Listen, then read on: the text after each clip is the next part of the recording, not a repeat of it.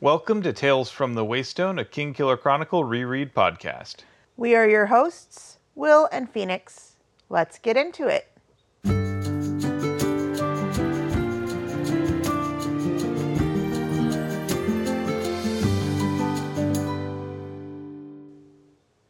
Welcome to Tales from the Waystone, Season 2, Episode 10, Little Fish Bite If You've Got Good Bait, where we will be looking at chapters 18 and 19 of The Wise Man's Fear through the lens of fishing for information. Where did that name come from? It was from a song from Trout Fishing America. I've never heard of it, but cool.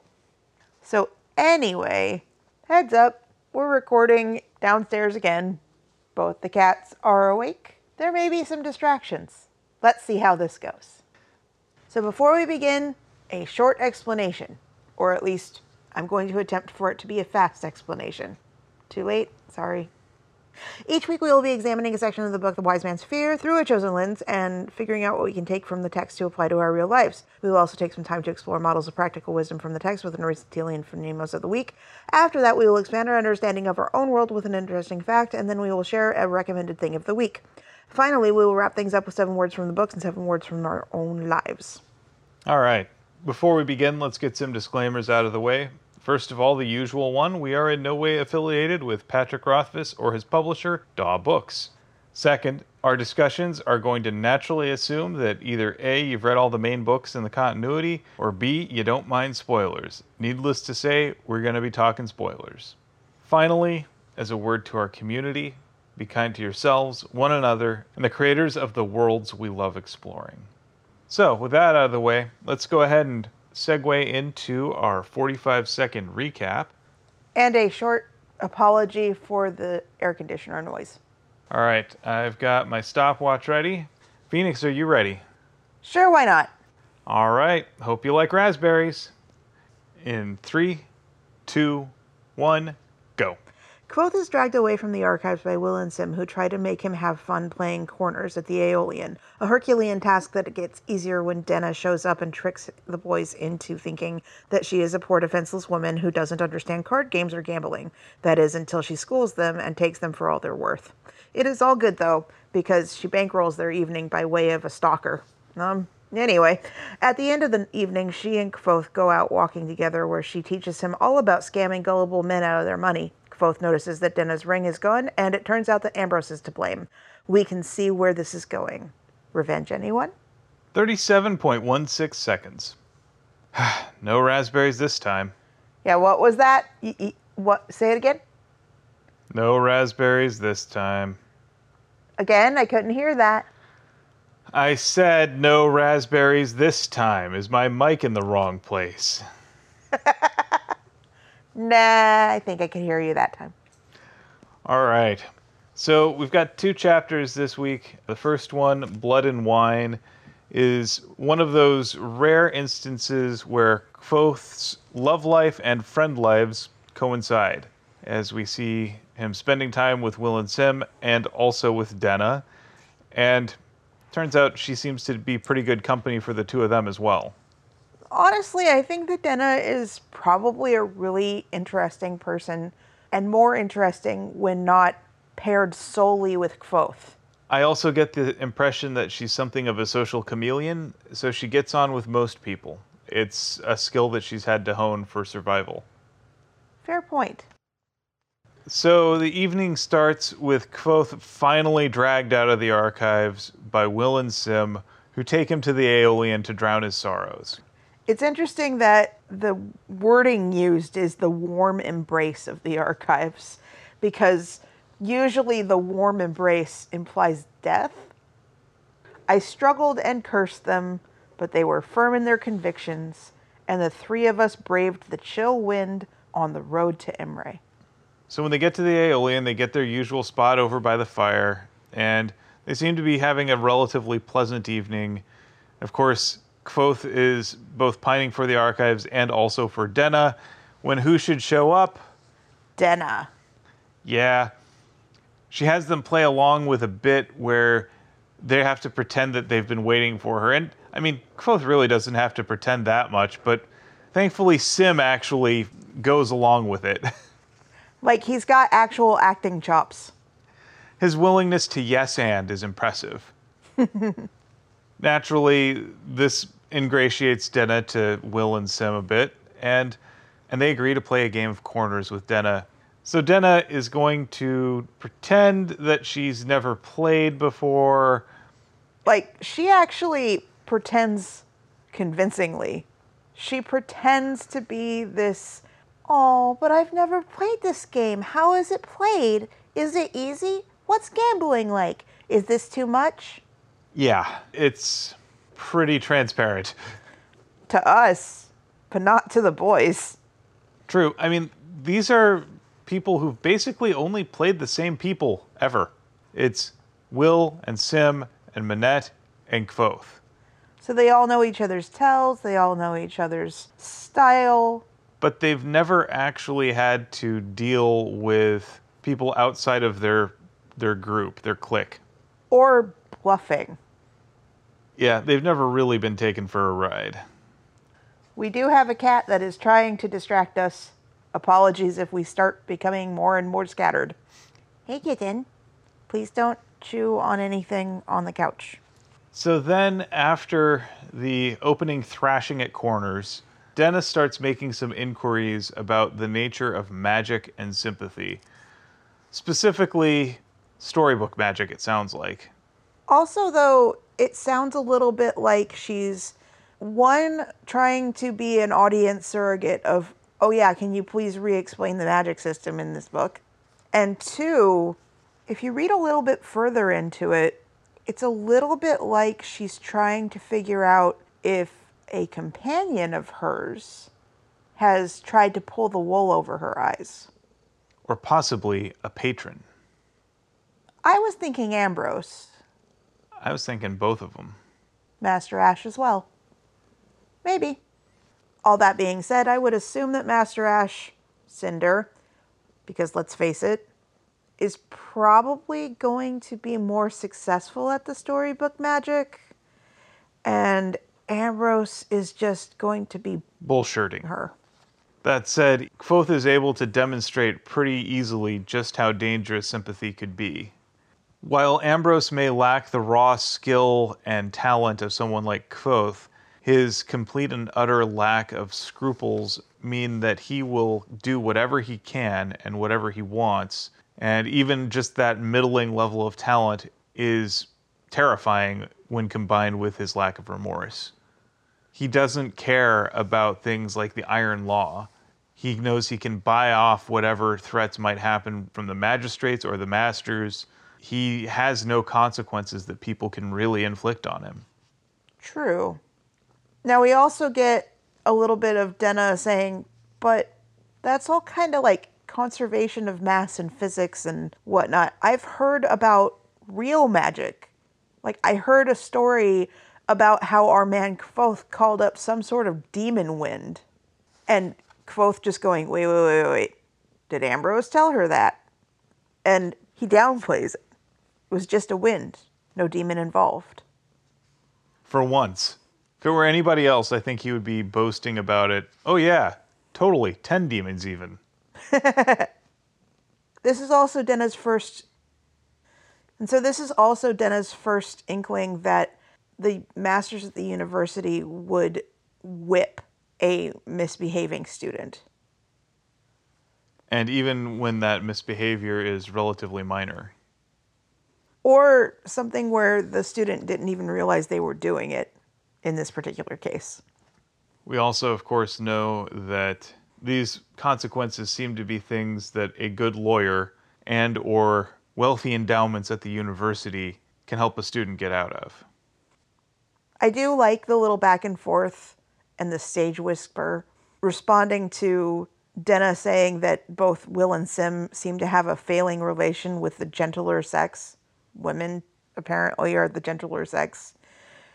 I don't particularly like that, but we're going to move past that. And Sim goes and says, Will, did she say failing or flailing? And Will is like, for me, failing. For you, flailing. In this case, I think Will seems resigned to his fate. Whereas Sim is constantly, hopefully, flailing about trying to get the attention of a girl. And failing. Denna also hints at another kind of magic, where a line of text can alter someone's perception of reality. And I couldn't help but think, you know what that is? That's just rhetoric. There's nothing magic about it. Like, you read a line of text, even if it's in bad faith, even if you reject it, its tenets, its principles, everything about it, it still has a way of worming itself into your brain and framing how you look at reality. Reminds me a little bit of Inside Out, and one of the jokes that is definitely meant for the adults in the room, where Bing Bong knocks over a box that is opinions and a box that is facts and get them all jumbled up, and then just starts like putting them back willy-nilly and saying that they're interchangeable. In this case, you can see that sort of thing anytime someone does that BS. I'm just asking the questions. Because all that does is it just puts that into the realm of possibility, into the things that you have to consider. Even if you're like, this is not actually the case, this is not the thing, you are still thinking about it in those terms. Consider UFOs, right? As soon as people started asking, are they alien spacecraft, they became defined as either alien spacecraft or not alien spacecraft. Even if you are a skeptic, you have to prove they are not alien spacecraft. You have to think in terms of they are not alien spacecraft. You're not actually able to define them for anything that they might actually be. They're just unidentified. Right. If you've identified them as alien spacecraft, they cease to be UFOs. Because now they are identified flying objects. Exactly. So when Denna brings up the idea of magic that is kind of just writing things down, Kvothe mentions that there's sigildry, and Denna is like, but that's not what I mean. What if someone told you they knew a type of magic that did more than that? A magic where you sort of wrote things down and whatever you wrote became true. I like your explanation of that being rhetoric, as in conspiracy theory. I don't think that that's exactly what is meant. I almost think that maybe because she is working with a member of the Chandrian who probably knows what is currently thought of as storybook magic, yada, yada, yada, that maybe they do know a way to make a binding of sorts by writing something down. Or it's possible that, again, Ambrose is just lying to her. But I like the, if someone saw the writing, even if they couldn't read it, it would become true for them. So almost like a way to trap someone into a reality that isn't there. Wondering if that may have been the trap that Kvothe fell into when he became Kote. We have this assumption oftentimes that Kote is an identity that Kvothe willingly assumed. What if it was something that was done to him? I have been wondering about that as well, yes. What I also wonder about is, could this also be connected to how Denna ties those Yillish knots in her hair? We know that she tied the word beautiful into her hair. And we also know that Bast kind of disputes the characterization of beautiful. However, I'm going to point out something. Whether it was on purpose or not, you skipped over something that is pretty funny, especially listening to the audiobook, which is Sim vigorously rubbing his thigh under the table. And anyone with a mind's eye can see what Denna saw and knows that Sim really isn't doing that, but can see why Denna teased him for it. Don't touch the bottom of the table. Ew. That's enough of that one. Okay, bye. Moving on. After receiving this explanation of magic, and having a good chuckle at Sim's expense, Denna makes good on her promise and grants the boys access to a fine bottle of Scutton from the cellars of the Aeolian. Turns out she's on good terms with the barkeep. Well, we already kind of knew that. However, this is our second mention of gay people within the story, and this one is a fair bit more flattering while still being kind of not. Except actually, no, I think that they're bi. Yeah. I don't think that they're gay. I think that they're bi. Because there is a not implication but not explicit explanation that Diok would gladly have sexual relations with both women and men, and that he and Stanchion are a couple. And not just a business couple. Right. Granted, Diok and Stanchion are characters that we like a bit better. We know them. Kvothe has a positive opinion of them in general. That's true, but I mean, the first explanation of any gay character at all was in that gay panic type of a way, and it's nothing against the couple. It had everything against Kvothe, because he got hit on by a guy and immediately was like, no, no, no, no, no, no, no, no, I don't do that. Which is such an overreaction, and I didn't like it. And that was the one and only mention of gay people in that book. And then at least it's sort of made up for at this point. I don't know. I think that the little joke about being tired or lucky or ambidextrous is kind of funny. I'm pretty sure it was funny for 2010 or whenever he wrote it, but the ambidextrous, I mean, the first time I listened to it, it was clever, and then every time since then is It's the sort of thing that's funny when you're in, like, middle school. And mind you, sometimes I am 12, especially when you get to the, you see, Denna said to Sim, as if explaining to a child. It's all just energy, and we can direct it in different ways. It's like when you do this. And she began to vigorously rub her hands up and down her thighs, mimicking his earlier motion. It's all just energy. And that's why I think that that is the funniest little bit. Because I am 12 in some ways. I like sexual innuendo, especially when it's clever. This strikes me as the sort of thing that there's probably at least a little bit of truth behind all of this. Like, this is the sort of thing I can see a particularly naive undergrad using to describe friction without realizing what their action actually looked like. Yeah, it seems like it could have been lifted from a real conversation. Granted, it seems like every time I wind up playing D&D with some particular friends, I almost always gravitate towards the conversations that are going to just be us laughing at all sorts of innuendo and taken out of context, potentially dirty-ish things. Like my thorn whip with our last group of friends. And for those of you who can't see, because this is a podcast and not a video, Will just winced in the funniest, like, I can't believe you actually brought that up. No comment. Oh, we were all in stitches, though. It was good fun.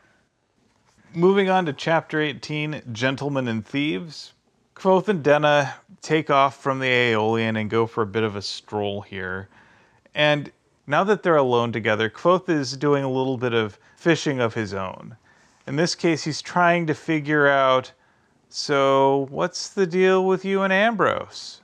Without actually saying it, you know? Okay, but he doesn't really even get to Denna and Ambrose until, like, the last page. He doesn't get to that, but he's angling for it. However, this interaction proves that Denna in no way knew that Ambrose was Kvothe's antagonist. Yeah. It doesn't even occur to her that they go in the same circles, even as they are both at the same school. She doesn't even know if they know each other. Because Ambrose is quite a bit older and... Richer, yep. And carries himself with a certain demeanor that she doesn't associate with Kvothe. So there's a little bit of a reminder of, oh, hey, yeah, somebody showed up at the fishery for Kvothe. And there's a little bit of wordplay. Person that showed up said that I'd sold her a charm. And then Denna saying, I did come to look for you a while back, but I never mentioned your abundant charm. They're both charismatic folk. They make their way by their wits and by their ability to get people to play along. You can definitely see the kinship there. And then we've got a little bit of Ambrose taking up space in Quoth's head, rent-free, as he just imagines Denna charming the pants off of Ambrose. Ew. Ugh. That's an image that I didn't need to see. So Kvothe starts his inquiry by asking, so whatever happened to Kellen? Turns out Kellen didn't like her spending so much time with Jeffrey, and Jeffrey, turns out, was his own bag of stupid. Bag of gullible. Yeah. Kvothe has a whole bunch of preconceptions about poets, and Jeffrey does nothing to dispel these notions. True. Essentially, he was taken for a ride and parted with his purse by someone that Denna, who also rooks people and takes advantage of their purses, describes as a bench. You get the sense that Denna feels at least a little protective of Jeffrey, like he's kind of a puppy in her eyes. Also a little bit of pride at her craft, which is essentially parting people from their purses. And we get a description of this rook, which is probably something that she has done 1,000 times over. And on top of that, we get a description of how someone who is a con artist, for lack of a better word, knows which pawn shops are safe to perform a con at. Thieves can't. So a cant is a secret language. You have thieves' cants, con artists' cants, all of these cants. They're basically secret visual languages that look like small random marks to the uninitiated, but carry a very specific meaning for particular trades. So for instance, the con artists have a cant that basically indicates this pawn shop has a broker who's willing to play along. The thieves have cants that indicate whether this pawnbroker is a good fence or not. Kvothe comes to this more from the thieves' side than the con artist side. Though he also admits that he can't read it. Yes. Yeah, so Denna's clearly performed this con quite a few times. This reminds me a lot of in American Gods, Mr. Wednesday explaining the Stradivarius con to Shadow that relies on passing off an obviously fake thing as something valuable and rare, and then getting their mark to go and pay top dollar for this, and then offer to split it halfway with the pawnbroker. And then, of course, by the time all's said and done, they're long gone by the time their mark can discover what they actually got. We also have a little bit here where Kvothe is exceedingly kind and actually gives Denna his cloak. This is one of the few nice things that he owns, so I thought this was a touching little gesture of his. He doesn't have much in the world, and this is the one luxury that he has, and it's the one thing that keeps him warm on a cold night, and he gives it to someone else. Because there's more wind tonight than I thought. I thought that was a little reminder of his kinship with the wind.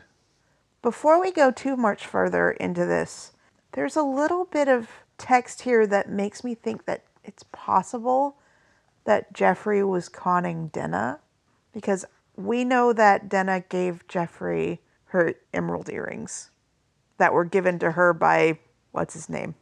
Kellen? Yeah, that guy.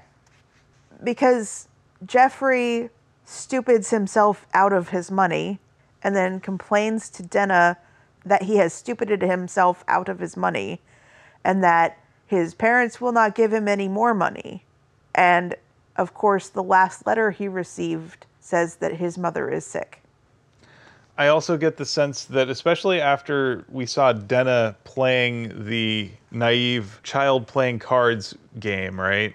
It's entirely possible that Jeffrey was just such a person doing the same game. And it's possible that Denna may have gotten taken by it, which may also be why Kellen kicked her out, because she got conned. Lots and lots of layers within layers within layers. It's like Inception. Right? Again, watch Dirty Rotten Scoundrels. You know, I kind of have to do that now because I don't think I've ever seen it. Oh, it's great. It's Michael Caine and Steve Martin. And Why have I never seen this? I don't know. Okay, well, that's a new mission. It's really good. So during the whole scuffle with the wind and trying to duck out of the way, and Kvothe giving Denna his cloak, the loot case that has been steadily falling apart loses a buckle, and Kvothe's natural instinct is just to reach into his cloak, which is around that other person, to grab some wire to secure the lid on. Not realizing said other person can't read his mind and doesn't know why all of a sudden he's getting a little grabby. Kvothe does not always know his social cues. No, not at all. And Denna is just like, I didn't think you were the type that would just grab a hold of a lady without some warning first. Showing off a little bit of Kvothe's feminism. Is that the word we want to use for him? No, this strikes me more as the patriarchal chivalry masquerading as feminism. Yeah, I'd say that that's true. At this point, Denna makes a comment about how, for a decent loot, he's got a really crappy case. Turns out that Kvothe has spent all of his money on his loot, and this is setting it up so that Denna will do a very nice thing for him, but beforehand give him a massive anxiety attack, because future knowledge, we know that this is setting up for Denna to usurp the case and the loot and take it to somewhere nice, to have a nice one made, which winds up kind of being like the piece of the Titanic that Rose floats away on when eventually Kvothe's boat capsizes and he needs something to buoy him. I mean, that little bit saves his life. Yeah. Honestly, if you have a wooden case that you can get that watertight, that's pretty good. And it's here where Kvothe notices that Denna's missing her ring.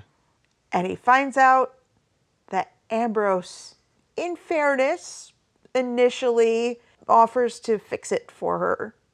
But ultimately, because of the way that Denna's relationships are almost always mercurial, now Ambrose has access to her ring and Denna does not.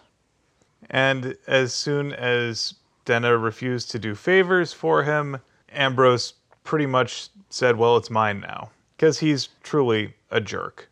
I'm not so sure that, well, it's mine now is really true, because it's currently the jeweler's. There's just like the IOU slip, the claim slip that is in Ambrose's possession. You kind of get the sense that he's holding on to it as a means to have leverage. I kind of get the impression that Kvothe wants us to think that Ambrose is using it for leverage. I'm not sure that Ambrose really even cares. That is also entirely possible. And of course, it's here that we know that with Kvothe, when Ambrose is involved, mischief will soon be afoot. Why does it have to be a foot and not like an arm? And we're definitely knowing that Kvothe has a heist in mind. Future knowledge knows that Kvothe has a heist in mind. Current knowledge of Kvothe is going to get some sort of retribution. We don't know exactly what's in store, but I think that it pays off quite well. Well, and he's already told her what he is, a thief. True. With that, I think it's time to move into Phronimos of the Week. So it's my turn, and there weren't a whole lot of choices in this chapter. I mean, we really just had Will and Sim, obviously not Kvothe, and Denna. So I picked Denna. Well, that's good, but there is one other person. Who? The creepy person who is bankrolling the drinks for the night. You haven't made a very good case for this person, so I'm just going to go ahead and leave him off. Okay. So here we see that Denna is in fact quite a shrewd operator when it comes to dealing with people, just across the board. She's pretty quick to figure out the nature of how Will and Sim are doing with the ladies, which is to say badly. Failing, flailing. She's also pretty quick to play up their own naivete in thinking her lesser as a card player. I also have a feeling that she has worked this con many times before. The hustle is kind of the oldest in the book, and she sells it. She takes their natural assumptions and then plays into those and then subverts them. That's how a con works. At the same time, she's able to pretty accurately describe how Jeffrey gets conned, if he is in fact not a con artist himself. But I think that interaction also proves that she's not just shrewd, that she actually has a heart. Yeah, she does think that it's pretty terrible, the situation that he's got himself into. She's also shrewd enough to know to cut her losses, that she can't save him from himself if he in fact needs saving. I mean, because there's really two possibilities. Either A, he really is that incompetent and that naive, and yeah, there's gonna be no amount of effort that Denna would be able to take to save him from his own foolhardiness. Or he is pulling a con himself, in which case cutting her losses is the smart move. Right, but we do know that she gives him her earrings. Probably more than he deserved, but we also know that she can probably find a way to get something of equal or greater value with a new mark. True. And at the end of the day, I think Denna tries to follow campsite rules when it comes to her partners, the people that she chooses to associate with. I think she wants to leave them in a better place than she found them, where possible. That's not always possible. I mean, Ambrose. Right. I'm just also going to put this out there. You can say you want to leave them in a better place than you found them, but there's only so much you can do because people have free will, and there are some people who are just going to make bad choices. Both. Yeah. Well, and then you also have people like Ambrose who are not going to become better people overnight. Or possibly ever. Yeah. They aren't going to do that unless they want to, and you can't make them want to. I think also she's able to ask questions in ways that are effective at getting answers. You look at how she pumps Will and Sim and Kvothe for information about the Arcanum and magic use. She plays to their egos. Like, as much as they're like, oh, we don't want to talk about it because of the Iron Law and all that stuff, university rules and such, you can tell that she is looking for ways that they can make themselves feel impressive. So she plays up some of their insecurities. She understands how they work. She understands what makes them tick and plays them like a fiddle. You can say that it's manipulative, but it's only manipulative to a point because they want to tell her this. She's just giving them a permission structure. So, just some thoughts there on R for Nemos. With that, why don't we move on to our interesting fact of the week? What do you have for Master Elodin this week? All right, so a little behind the scenes. I also told Will this, but I'm telling everybody else this. My interesting fact this time around is going to be short. Not because it's not interesting and not because I don't know more information, but really the interesting bit is short. Initially, I was thinking about telling everybody about these scientific studies that prove that taking a break wound up allowing people to be more productive over a long term, or even like the short term of like an hour if you take a break in the middle. It's pretty intuitive. Not enough of us do it. I had a reason for saying it. It's because Page of the Wind, which is also a wonderful podcast about the Kingkiller Chronicle, is taking a short break because they have been producing, like, I don't know how often they actually record, but they have been producing podcasts that take the books a page at a time for like ever. So they are taking a much needed break. And so I was thinking, okay, correlation, but I didn't really particularly want to go into all of the studies and whatnot. So instead, what you get is that wombats are the only animal species that we know of that poop cubes. Well, I mean, that gives a new meaning to the expression Shirting bricks. Like, perfect cubes? pretty much, like, they're not the the look on your face is hilarious. Okay, so it's not like they have razor sharp edges or look like they've been like made by a 3D printer or whatnot, but they are cube shaped poops. Like regular cubes. Like cubes. Like equal on all sides.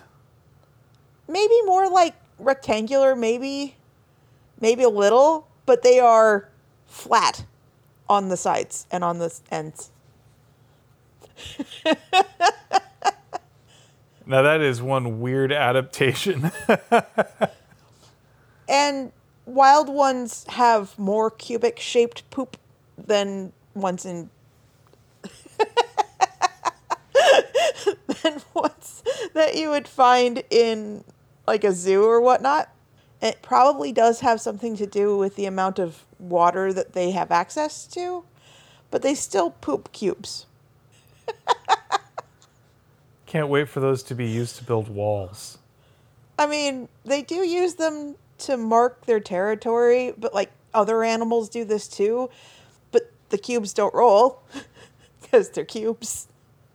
Look on your face. I mean, only in Australia, I guess. Part of it is because, so the shape of their bowels and also which parts of their bowels perform more like strong contractions wind up kind of looking like a way that would produce cubic shaped poop. Weird. Okay, yeah, that's cool. Well, consider me interested. Yay! I guess with that, we're going to go with the recommended thing of the week. Yep, it's my turn. So I thought I would recommend one of our favorite YouTube channels and just general creators, and that is the fine folks over at NerdForge. So NerdForge are two people, Martina and Hansi, who live in Norway. Martina is a painter and all-around artist. She does things with 3D art, 2D art, Between sculpting, model making, leatherwork, sewing. both of them kind of have dabbled in metal casting and all sorts of other things. Then Hansi specializes more in like fabrication and the more engineering side of things. But the two of them are, one, a lot of fun to watch. They're really cute together. And I love love, so obviously that's cool. And they're also just really creative in the projects that they undertake. For instance, a camper van, and then they painted a Bob Ross tutorial on the side. It's so, so pretty. Like, they totally gutted it and redid the entire inside and have videos on it, which is really, really neat. And then the painting is so beautiful. They've also done murals together and all sorts of fun 3D projects. They've done some rebinding of books like The Lord of the Rings with leather. They've done metal casting on book covers and tomes that they have created that way. They have tutorials on book binding on their Patreon. And then Martina has also done 3D paintings with resin and mixed media dioramas. Yeah, all of this is really well done and well presented, and it's clear that they're both having a lot of fun doing it. Also, one of my favorite things is the castle that they made for their cats. Yes, that was quite enchanting. We make no secret of the fact that we love our podcasts, and to see fellow creators who love their cats as much as we love ours is always something that brings joy to our hearts. On top of that, they're kind of inspiration for me for once or if we ever get our house project off the ground, because it is hard for me to find kind of nerdy inspiration for interior design that doesn't look kitschy. But Martina's murals are gorgeous, and they give me inspiration and hope that I could create something lovely and to our tastes without taking a huge risk of just screwing it all up. And I think the big thing to take away from it is there's no way to avoid making mistakes, but the best thing you can do is to actually take the risk and move forward and put yourself in a position to make those mistakes. Because some of those will end up being things that you may think are grievous errors, but actually open up new possibilities and present new challenges that give more opportunities to be creative and come up with cool solutions. So yeah, I absolutely love their attitude. I love their style. I think they're great folk. You can find them on YouTube under their channel Nerdforge. I think it's at Nerdforge for their Instagram. I'm not sure, but I follow them, so if you follow us, you could probably find them through us. I don't know how Instagram works that well. Sorry. Yeah, I'm not really an Instagram person either, so following me on Instagram is one of the most boring exercises someone can take. Yeah, I wasn't going to say anything. It's okay. You didn't have to. That's all right. I'm bad at it, so I try. So with that, let's go ahead and move on to our 7 words. I have 7 words from the book, and I mean, this is a Denna section. And that means obviously there's going to be a ton of them. And honestly, there were more than I could count or put together. I would have been typing all night, just trying to record all of them. So I just got one. That is, there's more wind tonight than I thought. That's actually what I would have chosen as well. I'm going to look at my book real quick because I do not type them, nor do I write them down. I just highlight them. Because again, sometimes those Denna chapters are more orange highlighter than yellow highlighter. And You Say You're Not a Gentleman was the other one that I really liked. This got me thinking about the way that people find their first name. And I think what it boils down to is what they truly value. So I think, for instance, Kvothe saying the name of the wind at the end of the name of the wind, the reason the wind is what he gravitates towards is because it represents freedom. It represents the ability to go at will places where no one else can go, to do anything that you so desire. I think that's what Kvothe wants. He wants freedom. He wants that sort of open road. He wants to travel. He wants to go anywhere, see everything. He wants to experience stories. We later learn that Fela is the first in Elodin's class to master a name, and she masters stone. And I think that's because what she craves is stability. She wants that rock-solid strength that comes from knowing who you are and where you fit in the world. We see that Fela is an incredibly grounded person. She's one of the most practical and pragmatic people that Kvothe knows. So yeah, this quote reminded me of that thought. Just something to think about and keep in mind as we learn more about the names people learn. I just have to let you know that there are a couple other 7-word sentences that made me laugh a little bit. Oh yeah? Specifically, only wines from Ventus have a vintage, which is ended with technically. Oh, Sim. It's a common misuse of the word. Cute.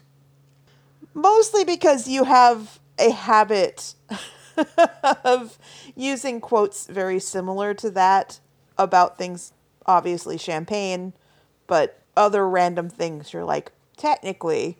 Oh yeah. Technically correct is the best kind of correct. As we have said before. So I thought that that was something worth noting. Our Kvothe is a bit of a show-off. Simon froze and flushed red with embarrassment. And I was no gentleman. I was a thief. But I like the one that you chose. Thank you. So what did you pick from life? A couple of nights ago, also ignore the weed whacker noise if you can hear it. Sorry. We're almost done, guys. Our neighbors just doubled down. Dang it. Anyway, sorry for the end of the podcast not being great, but I would like to finish. Anyway, I am mildly distracted. What you said to me a couple of nights ago was, you had some very good ideas today. I mean, you have very good ideas pretty often. Do you remember saying that? Yeah. Do you remember what it was about? Not especially. So it was the day that we had our 4th of July tea party. Yes. It was pretty tasty. We had a couple of our friends over who were vegan, and I made all sorts of different goodies, and they brought over desserts, and we relished in the irony of celebrating American Independence Day with tea and vegan English-inspired tea sandwiches. Yeah. Worked out pretty good. Thank you. And with that, I would like to thank you for potting with me. And thank you for potting with me. And thank you for listening to Tales from the Waystone. Join us next time on Tales from the Waystone as we bring you a very special pod that is a mailbag episode. That's right. We're going to be answering your questions from actual listeners and maybe also some imaginary ones. You'll never know.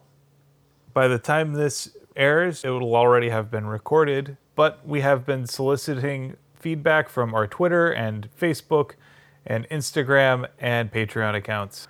So if you want to participate in future mailbag episodes, that's where you'd want to look. We really do enjoy meeting virtually at this point, but meeting our audience and interacting with our fans and even making new friends that we didn't know a year and a half ago when we started this whole endeavor. Absolutely. It's been a lot of fun. And now for the credits.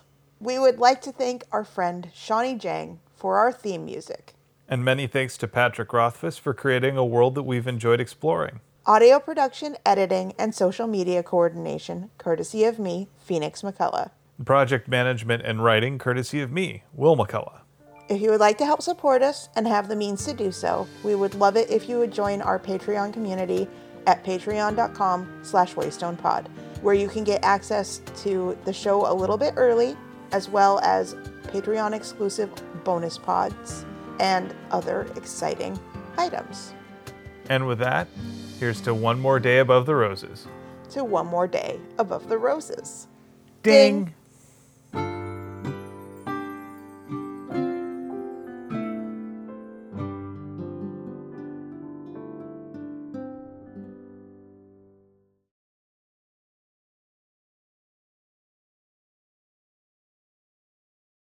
Great gerb. Yay! I want to see if I can get Boo Boo to purr into the mic.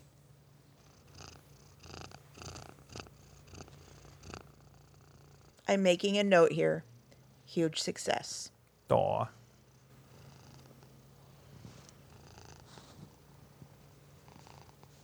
She's probably just hungry. Yep.